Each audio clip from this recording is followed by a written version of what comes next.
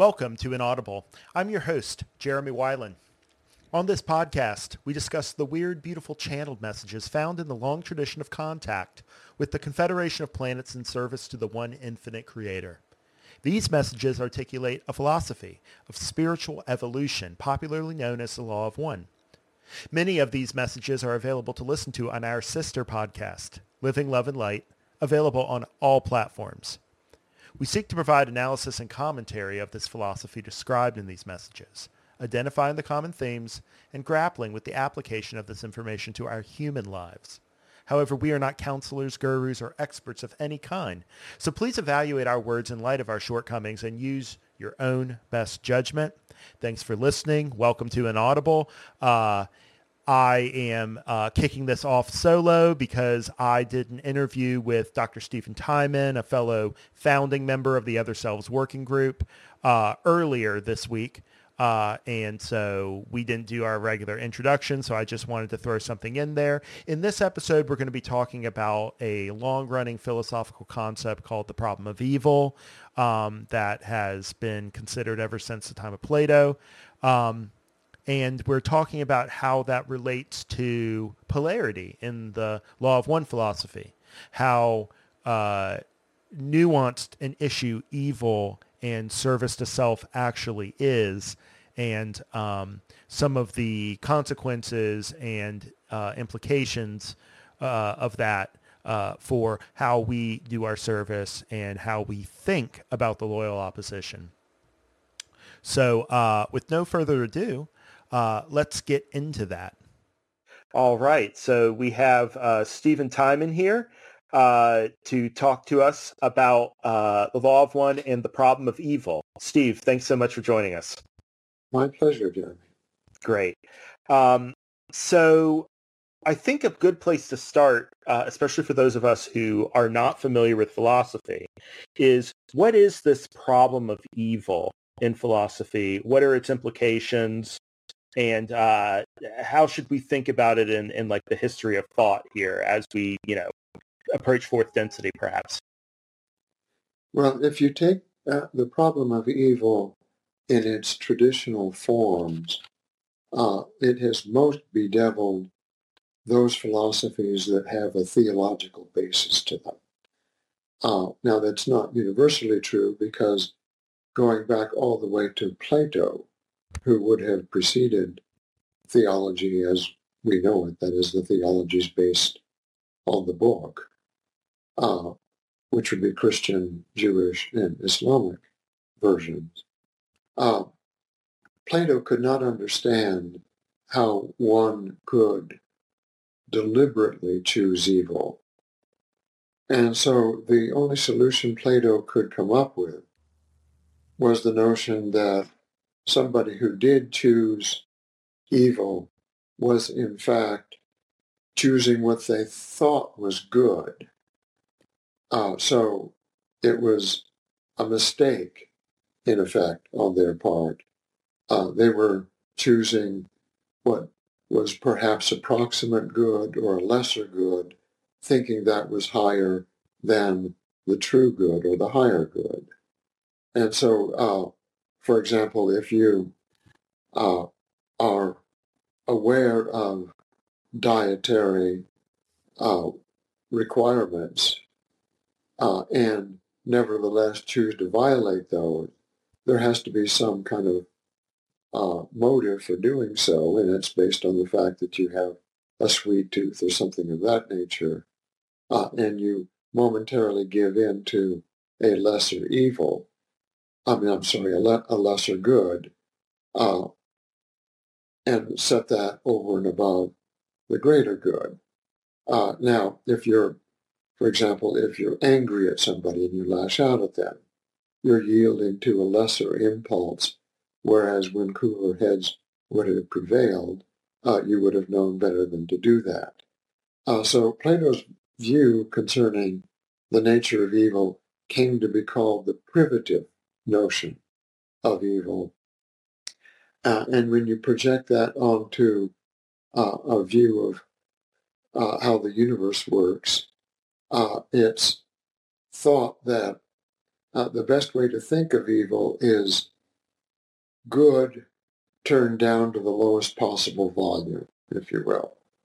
And as we gain more experience, as we become smarter, we learn to choose the greater good over the lesser good. So it's simply an issue of maturation, if you will, or getting more and more intelligent. So intelligence then was really from a very early date in the Western tradition allied with the notion of good, which means that there was a univocal concept of value, the good lying at the highest and the lesser good lying at the lowest, and that as we become more advanced, as we become smarter, as we become more mature, we move up that scale. What wouldn't register for somebody like Plato is that somebody could say, as within the Christian tradition, for example, you sometimes hear mentioned, evil be thou my good. So what cannot be understood within that frame of reference is how one could deliberately choose evil. That would change the whole picture if that were possible. Now that gets carried over into the theological framework once you introduce the notion of God in a little bit different way, but that same motif is preserved. For example, if you have a conception of God, which has traditionally been called the God of perfection, God is all-knowing, all-powerful, and all good. How could such a God make a creation in which evil is possible? Once again, absolute evil would be unthinkable in that context. And you have to introduce a notion whereby you have selves, creatures, that would be us, that are on a learning curve and making choices, thinking of these choices as being good, only to learn later that in reality they were lesser goods. So that fits in with the Platonic response, but that response is made more critical when the notion of the perfect God is at stake now, because the perfect God cannot have created a creation in which creatures would have a fundamental choice of evil based on the structure of creation itself. So that became then the motive for speaking in monotheisms of evil as a mere privation. Now, the interesting thing about these monotheisms is that what I've just outlined is the metaphysical or the ontological dimension of those monotheisms, which is typically called theology. But alongside that, in all three, you have kind of mythopoetic conceptions of evil, which often involve things like the devil whispering in your ear, so that you have now the notion of an angel, a fallen angel, or an exalted being of some sort that is able to choose evil not on the basis of being less intelligent, but upon some other basis altogether. Now, the basis that emerged as an explanation for that sort of thing suggested that there was a dimension other than intelligence involved in the process of human choice, and that dimension would be will. So what one can be within that framework, one could be perfectly intelligent. Satan has never been accused of being anything but intelligent. You can be perfectly intelligent and yet have a will directed towards the dark side rather than the light side. And it is sometimes expressed by saying that Satan would rather reign in hell than serve in heaven. So that you could see that as a kind of halting, lisping after the more precise formulation that Ra gives, when Ra describes the choice that we here in third density face between service to self and service to others. So that that path, which is traditionally been called the path of evil, would be that path in which the self is not prepared to sacrifice its own sense of self-interest for the sake of serving others, but rather clings devotedly to that self-interest as the highest value. So within that framework, it seems that, at least from the standpoint of third density experience, such as we enjoy now, the choice involves a real split in value. One can actually function in a spiritual way while making the choice of service to self. So that means that it becomes a viable choice. It becomes a choice grounded in the way things actually are. And indeed, it turns out, according to what we have from the Confederation, that there are those individuated souls who have made it through third density and been harvested to fourth and to fifth and to sixth densities over the course of long eons, while remaining on the path of service to self.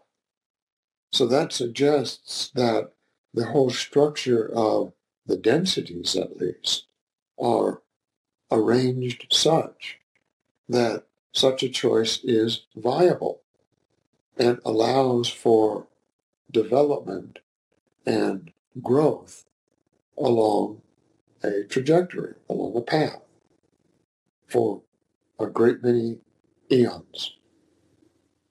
So somehow you have to think reality then as being conducive to that possibility. And if we take the opposite possibility as real as well, as grounded in the nature of reality as well, then it would seem like you have two fundamental options which any description of the nature of reality as we experience it would have to accommodate it. Now, once again, there were earlier attempts to do just that in, for example, Manichaeanism. If you posit an eternally good God and an eternally evil God as eternally in opposition to each other, that at least helps to explain the possibility of these choices persisting for a great length of time. Now, in point of fact, however, Ra is actually a monist. And so Ra rejects that point of view. And as part and parcel of that rejection, Ra also suggests that to the best of their knowledge, no entity has been able to make it past the middle part of sixth density on the negative path without releasing the potential involved in what Ra has denominated service to self. So that means that to some extent you'd have to say that Ra agrees with the Platonic tradition and the traditions of the book, in which they say that evil itself is not grounded in any nature of what is. But that gives rise to another question. That is, how can there be within the creation a significant function ordered to that which is not? And if you think of the creation as something which is cut and dried, something which comes from the Creator full-blown, and merely is a backdrop for human aspiration or development, that's not going to work. So the only way that you can conceive the two things together is to say that creation itself is protean, and that is in fact as protean or something which is in a process of development, which is in fact what Ra will say. The creation is a protean entity, and that corresponds to certain attempts made by philosophers which call themselves process philosophers to think through the problem of evil as having some kind of a ground, even if this ground is at the same time an abyss. That's how Schelling put the matter when he tried to think this through. He called it the not the ground, but the Abgrund, the abyss. I'm particularly struck by the historical process that you've related here, because if I understood you correctly, Steve, it seems like back in Plato's time, was there not a notion of evil in his philosophy? It was simply the absence of good. Like, is this what you mean by the development over time from Plato's time of there being some kind of ground to the negative or service to self evil concept? Well, once again, we come back to this distressing split between the emotive, mythological dimensions of a culture and the rational dimensions of a culture. And at the time that Plato came along, Greek philosophy was developing along a trajectory of rationality. It was really the sort of defining upsurge of the rational moment in the Western tradition. That's in fact why the Western tradition is typically traced to Greece, precisely because there was this moment in which the pre-Socratic philosophers such as Heraclitus and Thales and others, and then Socrates, and then Plato, and then Aristotle. That was a big upsurge in this moment of rational flowering.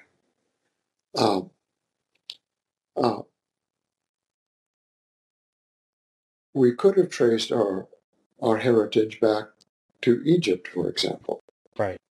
And in Egypt, there were what we would call magicians at work. The priestcraft was known for its kind of theurgic work, in which some were dark magicians and some were considered to be magicians of the light, and of course the dividing line between those two often became blurred. But they were working with powers which they often understood to be forbidden. And so the Greeks were definitely aware of the Egyptians. And there's a sense in which one has to assume that this upsurge into the rational moment that the Greeks were invested in were in some measure a deliberate effort to move away from that kind of cultural matrix into the sunshine, so to speak. And the sunshine was defined as that which could be rationally shared among all human beings and didn't require delving into these darker forces that could now be seen to be not entirely wholesome. That's really interesting. Are you, if I don't mean to be reductive, but are you suggesting that a lot of what Greek philosophy actually entails is a kind of rationalization of Egyptian practices? Well, it's a moving into rationality, which is not the same as a rationalization. Oh, I know. Yeah. Okay. Yeah. It's making it more rational and less rationality as opposed to occultism, right? Yes. Okay, that's what I meant. There were occult practitioners even in Greece, as you know. I mean, there were those, for example, who consulted the Delphic Oracle, and so on and so forth. And so those things were definitely known. And in fact, when Nietzsche came along, many centuries later, one of the things which Nietzsche tried to do was to undo what had then become the standard interpretation of Greek culture as this very reason-based efflorescence, and to suggest that there was a dark side to Greek culture, and that was discoverable within Greek tragedy, for example. That's interesting. It entailed this kind of autochthonous sense. And so the movement to the rational was, in that reading, a movement, deliberately a movement away from these darker dimensions. So it was a kind of overlay of the rational upon these darker forces, which Nietzsche was trying to bring out at that moment. Yeah, this complexifies my sort of very simplistic way of approaching how the whole idea of a chosen negativity, what we call service to self, becomes thinkable in our culture, because a lot of the way that I looked at it was, in the Greeks were all about moderation, right? The idea was not to be all this way or all that way, but to hew for the middle. And then that's what arose through Greek rationality. That's right. Yeah, but it's interesting to contemplate the idea that even in that moderation, it casts a shadow itself. Like that there's this polarity that continually arises to the point where you get in Christianity, suddenly moderation is not what you want. What you want is to always be good and to never be evil, right? You always hew to one God, and anything not doing that is wrong. It seemed to me like there was a change that was made when Christianity came onto the scene, and maybe I'm misreading it. Well, I think you're right. I think maybe I would add one more consideration to that equation, and that would be repression. It's not that moderation was a balancing between good and evil, but it was a moderated approach to appetite. Yeah. Not too much, not too little, right? And so it was appetite which was the issue, or you could say desire, which was what was in need of moderation. And it was a mark of maturity that you were able to moderate your appetites. Right. But now what happened when you introduced this notion of the all-embracing God? And not only that, but here's an interesting point. An all-embracing God that issues commandments Now that's key. Mm-hmm. That issues commandments, that the situation begins to change, because it's no longer a question of what would really be best for myself in the long run. How would I best address myself to my own appetites in the long run? Is it best for me to swing wildly from pillar to post, or do I do better to cultivate a set of habits which are moderate and which give me a more balanced life, taken as a whole? That's what the Greeks came up with. But now, if there are certain appetites which themselves are prohibited, that invites repression.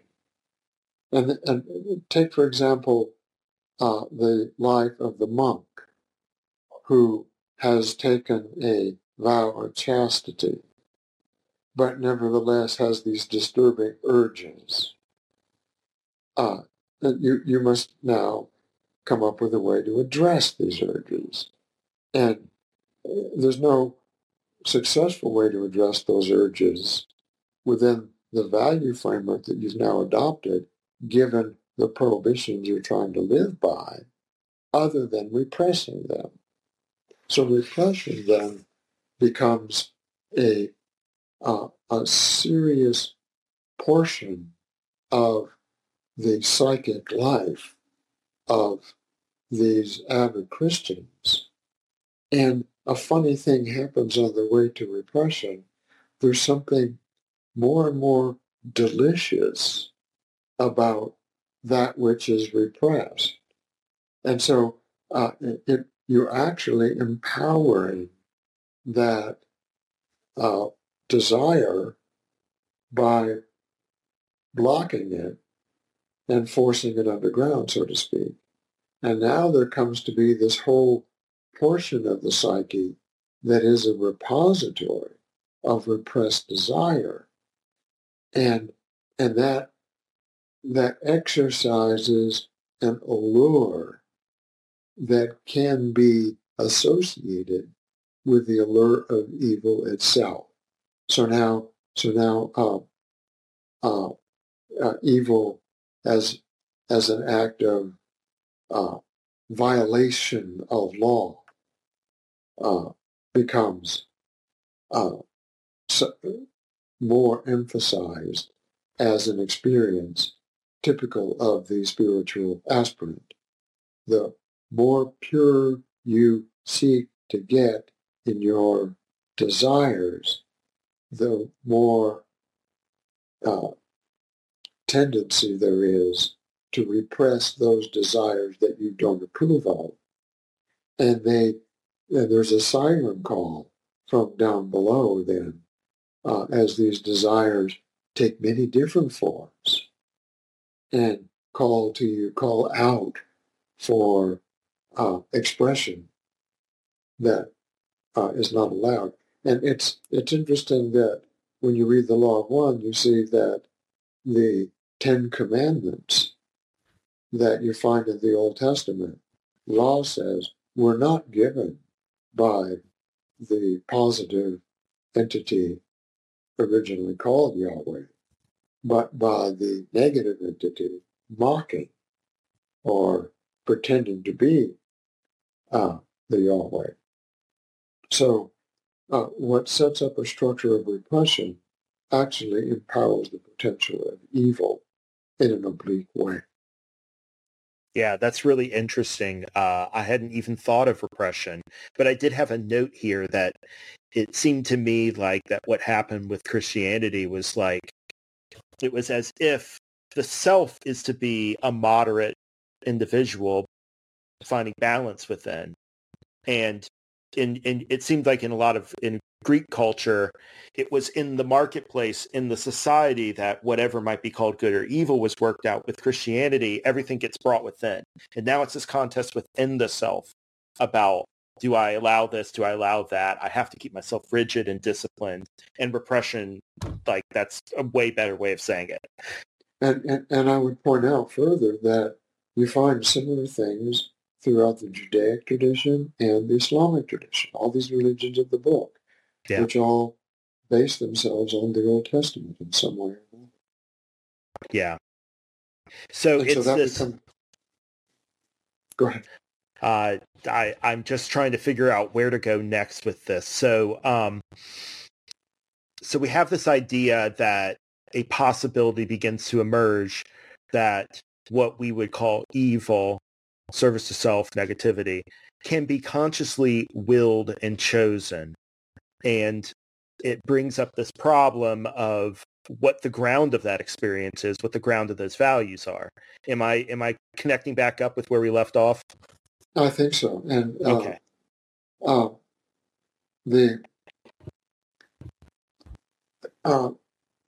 If we allow ourselves to project this problem forward and ask what evil looks like writ large on a macroscopic scale, it's clearly associated with authoritarian, dominant structures of government. Now, such structures of government involve an elite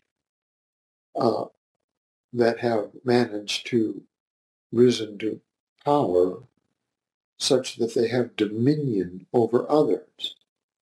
And the self then undergoes this inflation. The sense of self undergoes this fantastic inflation so that it involves me not just having control over myself, but over vast numbers of others, and I can direct their activities in ways that appeal to me. Now, as Rob points out, that individuals that are within this configuration can very often regard themselves as good, because what they think they're doing is putting the universe in order, or putting their society in order, or putting the immediate domain in which they live in order. Sometimes it's only the family. But it represents an urge to have control, an urge to have my will become manifest as an ordering factor in the world in which I live.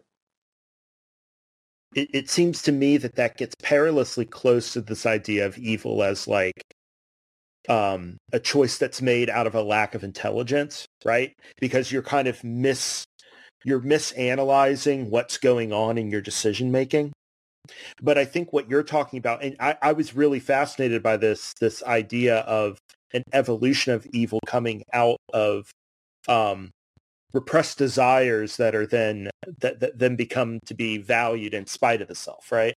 Like, well, and then there's a connection between that. If you look at authoritarian governments, they are repressive. So, in other words, if you are lower down on the pecking order in an authoritarian system, there's a great deal of your own propensities for self-expression that you have to repress, right, for purposes of, making your way up that pecking order. And you can see that at work in American politics today. You can see that work all over the world, and in those countries especially that have become authoritarian. Yeah. So, in other words, the way you curry favor within the power elite is by playing according to their rules, even if those rules are not something you would have promulgated. So you play according to those rules up until the point where you have enough power so that it's you that is dictating the rules. Yeah, and then the question is what comes after that, right? What happens after you get what you want? And like, well, it seems that it's pretty insatiable. Yeah, Exactly. Then you find something else. If Putin gets Ukraine, there's no stopping point. He's going to have to keep going because there's nothing else to do. There's no further growth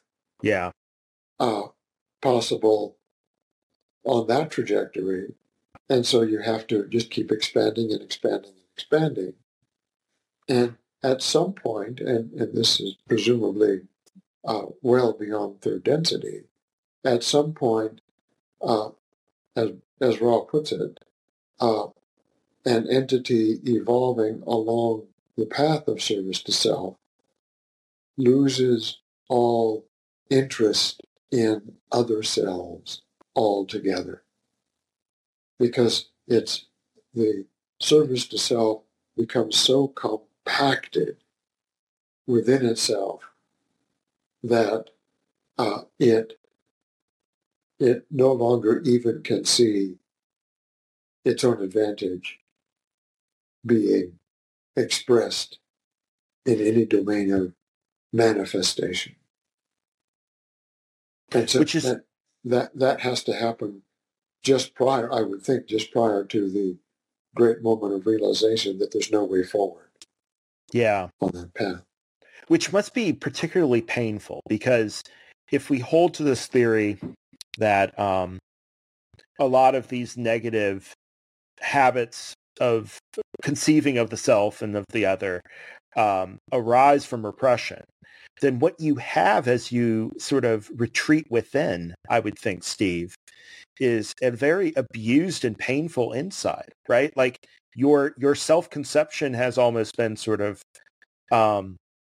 abused for the purpose of pursuing power without. It's been disciplined and rigidified, turned against itself, like what those of Ra say about, I believe, Himmler. What is the first separation? Self from self. There has to be a pain that arises from that would be difficult to reconcile with. When I saw the whole, what you were saying about Putin constantly expanding, there was a sense in which that made a lot of sense to me on an intuitive level, because if you've made your life about the acquisition and deployment of power, then you're always going to want to look outwards, constantly projecting outwards to be more of a self than you are. You never want to turn in for any reason other than to use the metaphor, to knock the people at home around, right? To get the metropole in line so that you can go out into the frontier, right? Yeah. I think that self-examination just becomes something that has no interest to whatsoever. So I don't know if, I think what happens is that at some point the capacity for self-control abandons the notion of repressing desire and flips that dynamic on its head, so that what you're attempting to do is to repress the desire of others. So the service to self becomes necessarily other-oriented, because the power that you seek to exert has to be over others.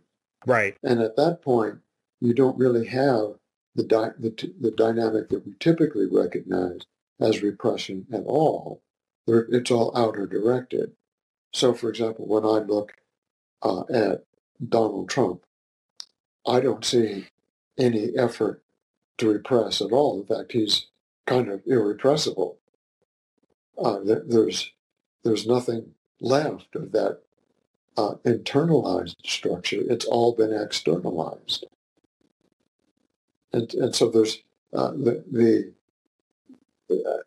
I don't even think he's capable of repressing himself, which is precisely what makes him so effective, because he's not inhibited in expressing things that most of the rest of us would be very reluctant to say. Yeah. That uninhibited quality gives him a great deal of power, but it's power that needs to be reflected back to itself constantly. Right. So it's got this insatiable hunger.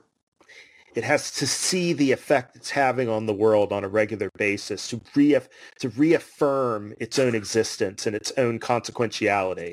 So that may well be, as you say, grounded in some kind of primordial pain. But it's a pain that the self refuses to feel. It maybe just projects out, like it. Yeah, it's all weaponizes projection it all the time. Yeah, it just weaponizes it. Yeah, that's really interesting. There isn't a lot of like in the conversations that I have seen and participated in around the Law of One. There really isn't a lot of detailed exploration of the negative psychology or like what their whole reward model is, right? Like what kind of drives them forward.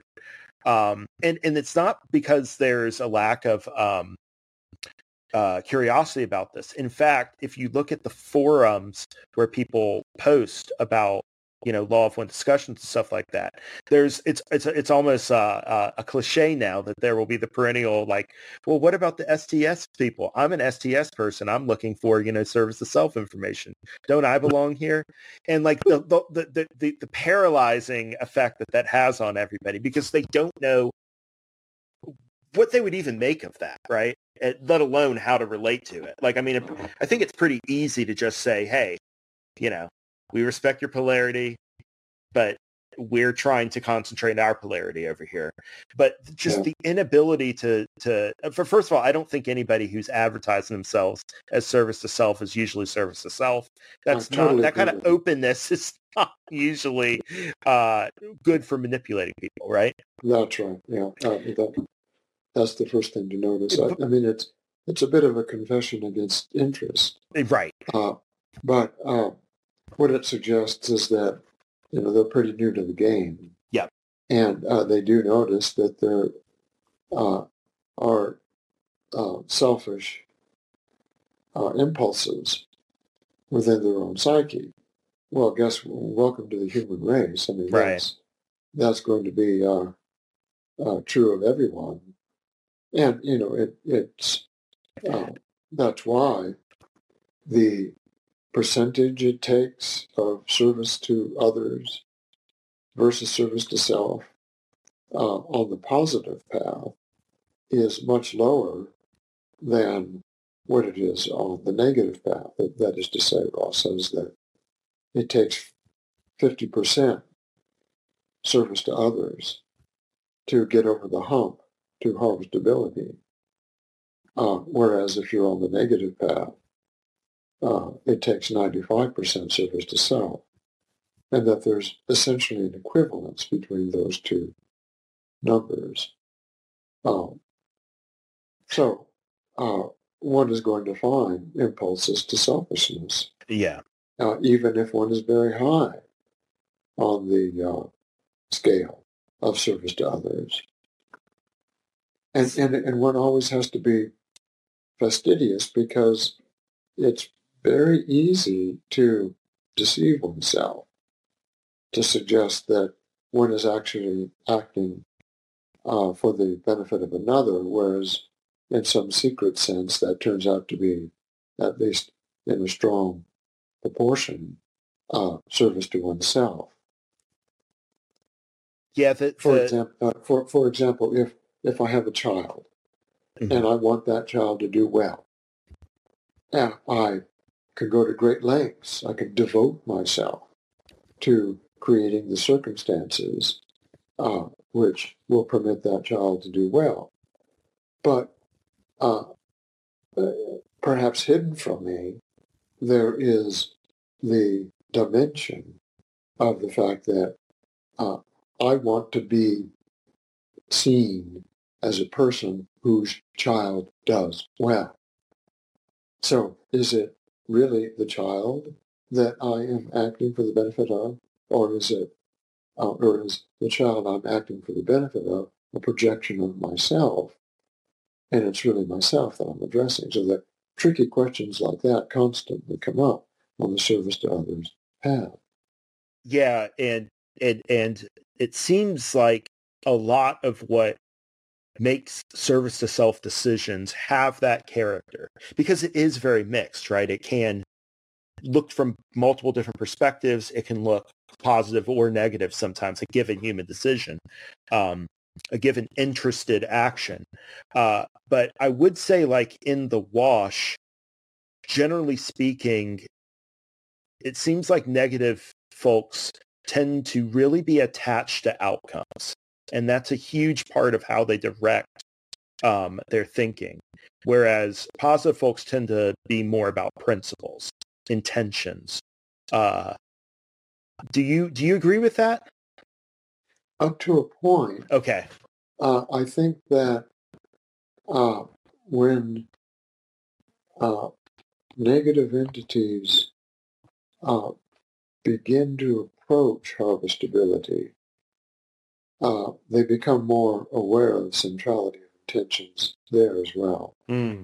Uh, uh, that could lead us into another interesting point about the conception of evil that we often have.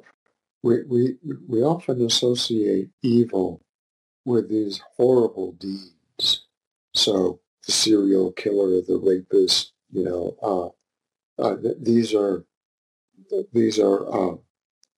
classic examples that give rise to the notion of unadulterated evil. How could somebody do that?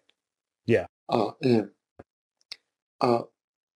when you step back from behaviors such as killing other individuals just but for the sake of seeing them die, or for the sake of experiencing that power you have over them for that fleeting moment, um, it it doesn't really go to a more penetrating or more long-term benefit to that particular self. So it becomes a repetitive behavior, and you're stuck in that repetitive behavior, and you develop an appetite for it, perhaps, and and you get stuck there. But that doesn't mean you're anywhere near harvestability.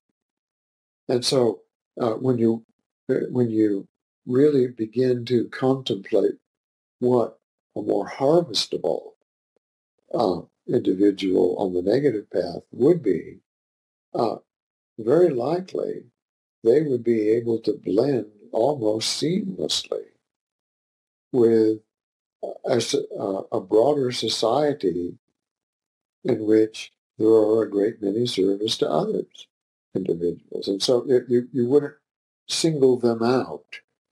And if you look at our political system, you can find all kinds of people that are really strongly self-interested and are able to come up with rhetorical tropes that suggest to others that they're really trying to act in their best interest, in the public interest, uh, and you have to look rather closely to see that they're really self-interested.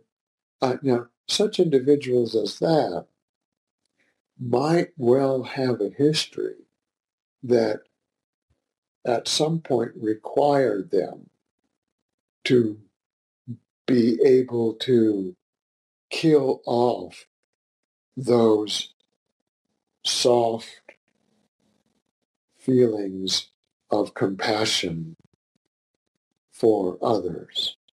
And so who knows, they may have had past incarnations in which they learned to do just that. Maybe they were murderers. Maybe they were ruthless in one fashion or another. And so the long and the short of that seems to me that to be that uh, there is an intensification of intention that necessarily follows either path, either service to others or service to self, and that the factor of intelligence does come into play. I can hardly imagine a thoroughly unintelligent service to self person being anywhere near harvestable, because they have to be astute enough to know where their self-interest lies. And since their self-interest is so invested in achieving consequences which augment their effectiveness in a manifest domain in the world, they have to know how to manipulate other people and achieve positions for that power to be realizable. And that's just not something less intelligent people can pull off. Now, on the other side, one knows perhaps examples of people who maybe don't strike one as being astonishingly intelligent, but who are nevertheless very giving. And in dealing with that sort of situation, one wants to introduce such factors as emotional intelligence, such that it can play into the compassion which one feels permeating one's whole being. There also can be extremely intelligent people that are very compassionate, but the kind of shrewdness that is characteristic of the service to self path can often be missing there. Yeah, I think there actually is a kind of intelligence that's very David Graeber talks about it. It's I forget the word for it, but it's like being really good at putting yourself in somebody else's shoes is not necessarily something that dumb people can do, right? Like to be able to really see from somebody else's eyes and put yourself in their shoes and take that, he called it imaginative labor, because he said it's a form of labor that servants have to do for their masters to anticipate their demands, right? And so you're constantly putting yourself in somebody else's shoes. But if you see that as a kind of service to others kind of thing, if you're putting yourself in somebody else's shoes, that takes a lot of like ingenuity and imagination to contemplate how that might be. I would point out that particular motif could cut both ways, because you put that in a master-slave context, and indeed, if you're progressing upon a negative path, one of the things that you're going to have to do is kowtow to those in authority. And one of the ways you go about doing that is trying to figure out what it is they want. That's a good point. Find a way to appeal to that.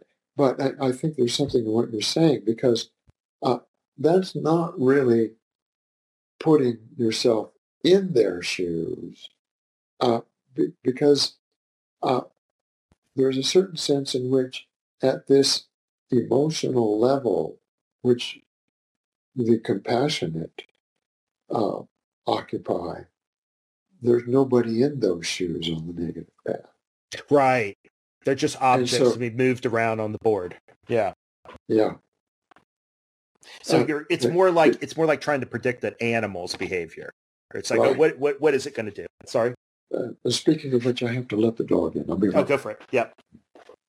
Okay. Sorry about that.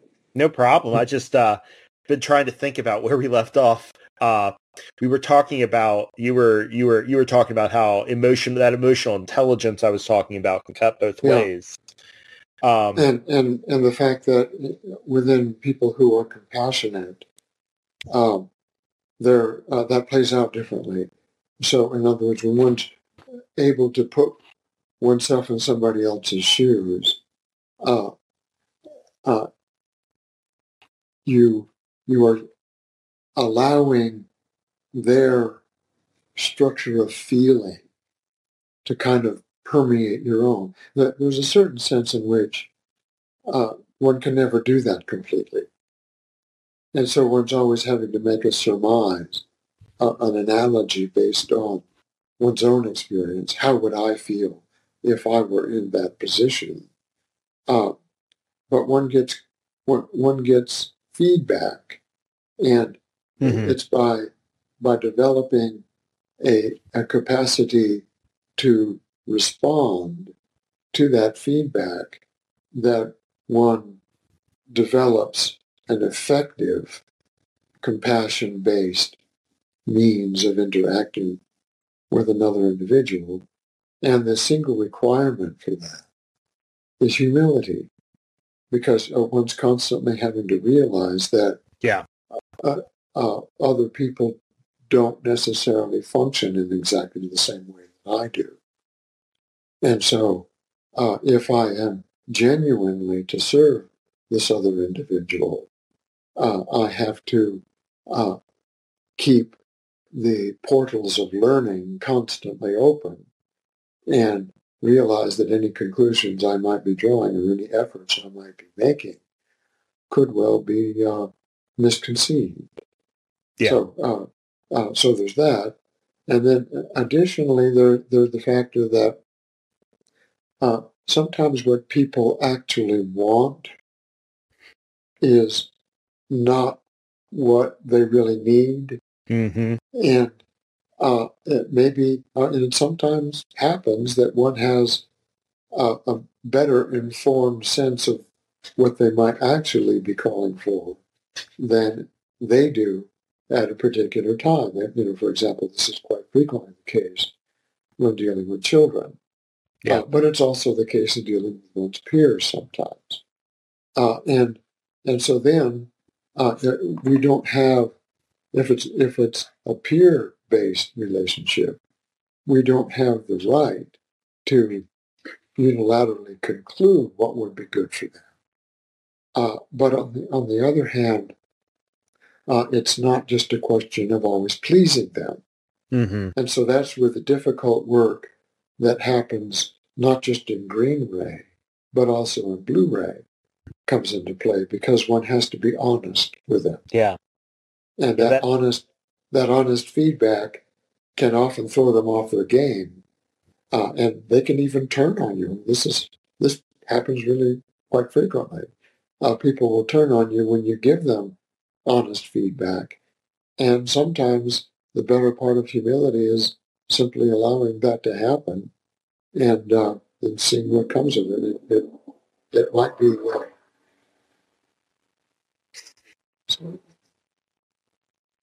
What is that? Street sweeper or something like that. All right. Well, I guess we'll have to exercise some humility and patience here. Okay. It can often be the case that what people really need from you is something so that's so intensive as catalyst that they will never come back to you again. And you have to accept that as a possibility. Yeah. There's also the possibility of just choosing not to give them what they want. Like, that's also a form of service, to withhold it. Yeah. But the way that I usually think about it that helps me understand it in a really polarized way is that the negative entity is trying to control other people. Their decisions are grounded in making other selves in the world safe for themselves, right? Whereas positive folks, whatever they're doing, whether it's withholding service, giving service, doing it in a way where maybe they won't talk to them again, all those possibilities that you related and more, they're trying to free that other self to be their best self. Now that can be misinterpreted. The actions you take to do that may be mistaken, it turns out. But if that goal is for them to be the most themselves, the most the creator, then that is a positive intention. And it's why hewing to the intention specifically, rather than, making it about whether or not you actually got the outcome you want. That's right. Where I was going with the negative being outcome oriented, because it's all about this externalized self that they're manipulating into place. Whereas for the positive person, it seems like it's about stepping out of the way of this greater self coming into being through other selves, right? That's right. What complicates that issue, of course, is that there are often mutual projects which service to others individuals are engaged in. Mm-hmm. And in those cases, you can't simply pull back altogether from the outcome, because it's an outcome-based enterprise that you're involved with on a cooperative basis. So it's a very tricky balancing act. It gets very complex. Right, because you don't want to value the outcome more than the person, right? You don't want, but let's say, for the sake of argument, that the outcome involves many people, and on a particular occasion, you're only dealing with one or two or three, whatever, and it may be that the particular individuals that you're approximately relating to have certain sets of requirements, whereas the many others that you're also trying to serve have requirements that, to the best of your ability to see, are not consonant with those which the individuals that you're approximately dealing with have going. And so it becomes very complicated.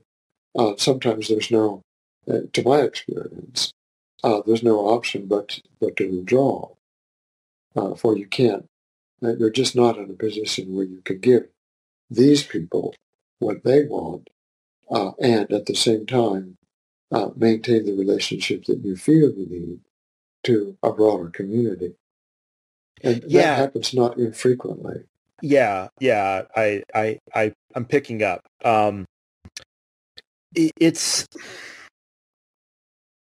not just a matter of calculation. It's not like a utilitarian calculation. Like, we can't think of it in those terms most of the time. Yeah, you can't put it in numbers. Yeah, but and so a lot of the time you're flying by the seat of your pants. It's got to be instinct. Yeah, and so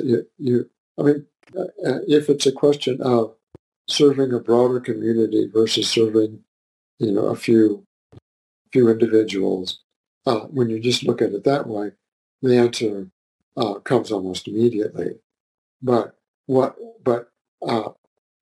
if serving this broader community cannot be effectuated except through the offices of the smaller community that you somehow feel are distorted? How does that play out? Mm-hmm. Well, it's there's not an answer, an a priori answer. It's something that has to be explored experientially, and can be very, very confusing. And it may be, like I think you said earlier, there is no necessarily correct outcome. The entire functional value of the experience is in the contemplation, is in the inquiry into the self that is required in order to make the ethical choice, even if it's the wrong one. That's right. I mean, that's the way service to others plays out at the level of the self. Yeah. But also, service to others is intended as a service to others, which confounds the whole situation, because one never really has enough information to make a definitive conclusion about that. Well, Kuo is in many, many places very clear that action is not the only way in which we serve. Oh, yes. Yeah. Right. So you're talking about it in the context of service acts from one node of the creator to another. Yes. Independent of the service of being that we all already offer, just by existing. Yeah. I'm reading through the archives again, and the being versus doing question just keeps coming up with Carlos Cuo over and over and over again. So I have that very much in mind. And it's important, I think, even more broadly speaking, when it comes to these decisions that events a polarity, right? That's all that they're doing. The polarity is actually an intentional, like, deep-seated philosophical bias that one is building or not building, right? If you're in the sinkhole, then you're not making a lot of progress. But as you build it, it's at the level of intention and kind of like a very sense of who you are that this polarity comes into reality. Would you agree with that? Yes. It's interesting that you mentioned Carlos Cuo, because there was something that came up primarily in the Raw Contact that both Carla and Don really, really struggled with, and that is when they were receiving this greeting from the negative fifth density entity. And they took it as a given that service to others, individuals, do not judge any, including those who are dedicated to service to self. And there were several instances in which Ra expressed sympathy for that point of view, but did not encourage the naivete of it. And so there comes a point at which, when one discerns that one is dealing with a service to self energy. Now, and I'm putting it that way deliberately because one can find service to self energies within people who are not on the whole service to self, but perhaps are service to others. But when one comes face to face with a service to self energy, one must be very careful not simply to attempt to appease it, but one must be prepared to say no. One must be prepared to say, this is where I must draw the line. Sorry. God bless you, but sorry. And that's a very hard choice to have to make, because it can seem negative. And it is judgmental, but where the judgment resides is the key. If you're simply judging the other person, you say, well, I think they're bad, to hell with them. That's one thing. But if the judgment is, this is the limit of how far I can go, that's a judgment which is centered on how one will orient one's own being in relation to this situation. And not only is one entitled to do that, but one is responsible for doing that. And so one has to be able to act to preserve one's own integrity and one's own polarity at all kinds of different levels, in the immediate interpersonal sense and in the sense in which one conceives of how one's service fits into a broader program of action. So this is the corollary to what we were just talking about how it's so hard to work with groups and make this calculation. Sometimes it's not a calculation you're in charge of effecting on the group, but it's a calculation you have to make within yourself to exit the group.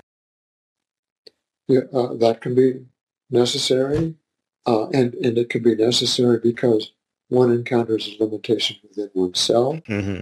It can be necessary because one encounters a limitation within a group of people one is proximately working with, or it can be an assessment one has to make in relation to the larger picture, which is one's best estimate of the best way one has of serving a larger population.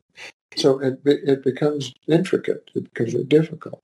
Yeah, this idea of respecting these limitations strikes me as a particularly interesting aspect of positivity. You would see the negative path more as trying to overcome, route around, disrespect any limitations that confine the self. Whereas this plays out. But that's right. This plays out in the higher densities as well. Mm-hmm. There's warfare. Fourth density entities opposing each other, service to self on the one hand, service to other, and it's a net reduction in polarity for service to others to have to take an oppositional attitude and oppositional actions with regard to other entities within the creation. But if their ambition is to dominate you, and you know very well you cannot continue to evolve on the trajectory of service to others if you are so dominated, you have no choice. You are put in this situation where the calculus is made in the fourth density and to some extent the fifth density that they have to engage in this not productive interrelation. Yeah, this seems to be one of the things about the experience of polarity that I find most difficult, which is the acceptance of a persistent dynamic tension that is necessary to keep the poles, concentrated at each end, right? It's exhausting. It can really offend one's sense of justice. Yes. That one is doing one's level best to move along the path of service to others. And then you have all these wrenches thrown into the works by those who are doing their level best to upend that whole effort. It just seems unfair. Yeah. But that's what third density looks like on this planet. Yeah, no, Haton, actually, we had a Richmond session where Haton addressed this directly because we had a seeker who was talking about how do I deal with the fact that it seems like negativity constantly intervenes in what I try to give to the world. And Haton was like, don't you understand that like the very fact that they're trying to undermine you shows you what you're doing is like positive? Like it can show you that. It can show you that, but that doesn't solve your problem. It doesn't make it easier. That's true. It's not. I think Haton meant to comfort. I'm not sure if it was a comfort, but they said that your job is not to convince people to go service to others. Your job is to give them the choice for them to freely make, and you have to understand that the service to self path is doing exactly the same thing. But at some point, you do have to stand your ground, and it can come to blows. It does. Where does one draw upon? See, that seems like such a tall order for an entity that is trying to see the self in others at the extreme levels that we are talking about. Where does one draw upon strength for that opposition when it is necessary on the positive path? Where? Yeah. How does one say no with love? I guess is what I'm saying, right? I mean, at some point, I think basically Carla had to face this. She said, "What would I be prepared to die for?" And there are some situations in which a dominating force is so close to being able to completely overrun you, that's the moment when you have to take your stand. It's what tends to happen is that service to others, people are not very good at stemming the tide of aggression against them until a very late date when it becomes obvious that there's no other choice but to be resolute. And then they are, but then they find it within themselves to be resolute.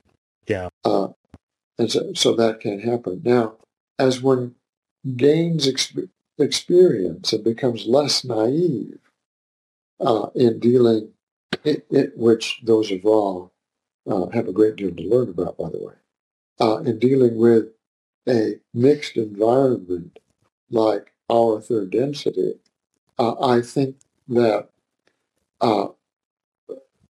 it's possible to learn certain techniques of laying down lines of division for others not to cross, suggesting to them that I am, after all, not a pushover, so I'm not an easy mark. Some people are better at exuding that energy than others, and that I think that's simply a process of gaining experience living in a mixed environment. But it is useful to have that. Let me also, I agree with you that is a capability that I need to work on. I think there's another aspect that a positive entity would do well to have practiced in order to stand up in this situation, to exhibit a service to others resistance, right? That's what we're talking about. We're talking about a lack of acceptance on the service to others path. And I think it's reckoning with disappointment. Because a lot of times what keeps people holding on and seeing the good in others is sometimes it's a genuine desire to see the good in others. Sometimes it's a convenient desire to see the good in others that one feels completely hoodwinked when reality finally sets in. And like our perceptions create the reality we see. So, like it's all honestly gained. But at the same time, like you're hanging on because you want to believe that somebody or something is redeemable. You see something in it that isn't wrong. There is something that is redeemable in them. There is something that is good in them. The idea is that you want to see the good in everybody. You're looking for the love in the moment on a constant basis, ideally. And there's this acceptance that's hard to do once what you see hasn't obtained by that person's choice into reality, or by that organization's choice, or whatever you're dealing with. And that disappointment hurts so much. But you don't want to armor your heart to avoid it. You know what I mean? And it's a very common experience. It's almost inevitable that we'll experience disappointment. Other people continually disappoint us, and when that happens, there's always a process one has to go through. Is the disappointment that I'm experiencing due largely to false expectations that I myself might have had, or were those expectations within appropriate parameters, and this other individual is just unable to uh, uh, make progress in an area that seems to me they ought to be able to make progress in. And I think the latter is by no means a rare experience. And so it can sometimes be, it's always easy to solve other people's problems. It's not so easy to solve one's own. And so the impediments towards making a leap that seems obvious to one that another might be experiencing can be invisible to one. I mean, why is it you can't just take that step? Mm-hmm. And actually, it's interesting. I think probably the best psychologist of the problem of negativity, or of evil, if you prefer, uh, was Kierkegaard, and uh, he he defines evil as a misrelation in the self. Now he defines the self as a relation that relates itself to itself. Mm-hmm. So evil then is a misrelation in a relation that relates itself to itself. And in relating itself to itself, relates itself either transparently or opaquely to the power that constitutes it. That's what he thinks of as God. But uh, as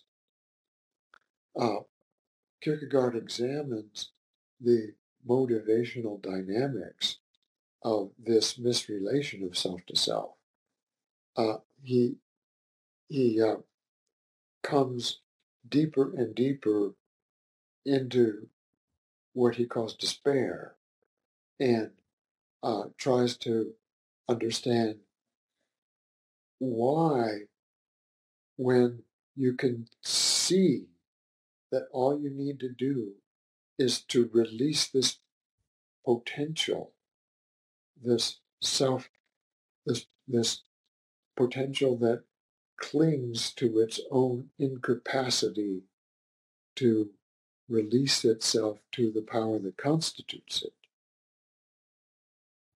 Why it can't do that.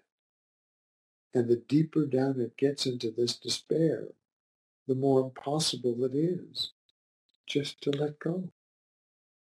Because that's what is required. All that's required is an acceptance.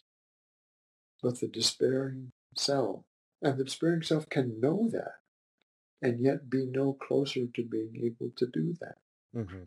All you need to do is to release your anger, your resentment, your hate. But you can't do it.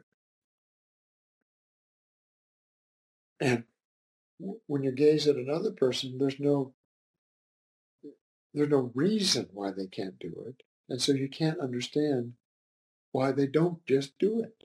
Mm-hmm. But they can't. It's a psychological impossibility. It's sometimes called a mental block. And it's one of the most uh, difficult things to deal with. It's impervious to rational explanation. But it's just not going to happen. If somebody has been traumatized and has a terrible fear of water, you're never going to teach them to swim. You know, it's something that is not going to be resolved in this incarnation. Yeah.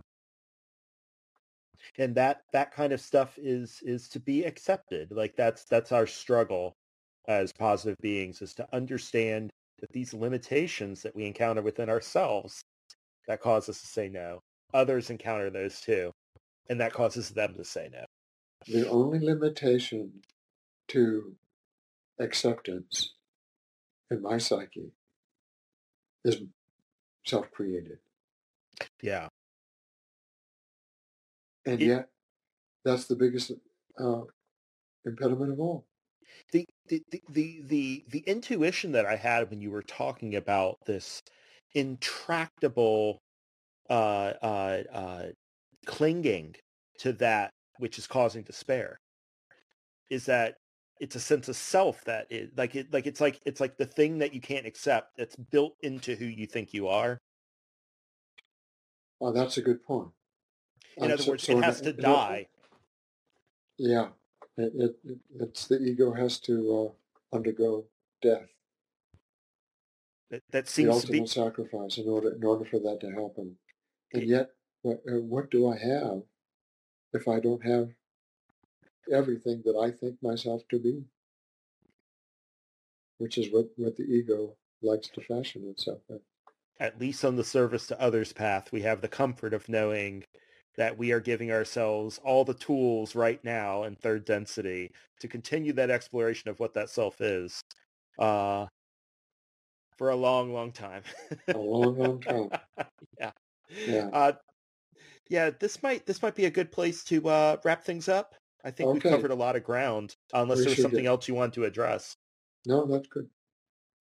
Well, thank you so much for coming on the show and talking about this stuff. It's been No, great. thank you, Jeremy. It was a pleasure.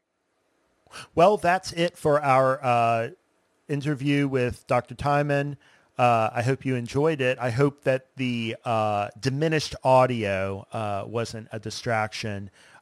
We didn't really have good mics on either side. You saw, if you were watching the video version, how I slid my mic out of the way once I realized that it wasn't actually recording anything. My laptop microphone was. But I follow in the tradition of our original co-host, Ryan Masterson, to do the best audio quality I possibly can. So in the future, we'll try to work around that and get that right. What we have coming up in a week is the 5th channeling intensive of the Other Selves Working Group. And in this intensive, we're trying to get the entire working group participating either remotely or in person. And we're going to have Nithin, me, Steve, and another working group member who's going to be holding energy for us as a battery. So I'm really excited about this. If you want to participate in a small way in this intensive, we are doing our very level best to set intentions of creating a powerful calling for the Creator's love and light during the intensive that's going November 3rd through 8th of 2023. Join us in praying and saying and doing meditations to set this intention and help us create the best opportunity for this ongoing conversation with the Confederation. Your support, even if it's from afar, is very desired and appreciated. So that's what's going on, and I'm just getting ready for that. So I'm going to get back to that. We're going to try and record some stuff for the podcast while we are in country, and so look forward to that. Any questions you have, let me know. If you want dispatches from the intensive, go to the Other Selves Working Group website. That's otherselvesworking.group. On there is a form to sign up for our Substack. This is our official newsletter where we broadcast to those few parties who are interested in what we do, news updates and details like that. So I'm going to be trying to share details of how the intensive is going on there for all subscribers. So if you want to follow along, that's the place to go. So I appreciate any energy, intention, calling, love, light, whatever you can send our way so that we can do the best for the Creator. It's greatly appreciated. In the meantime, fellow other selves, stay in the love and light.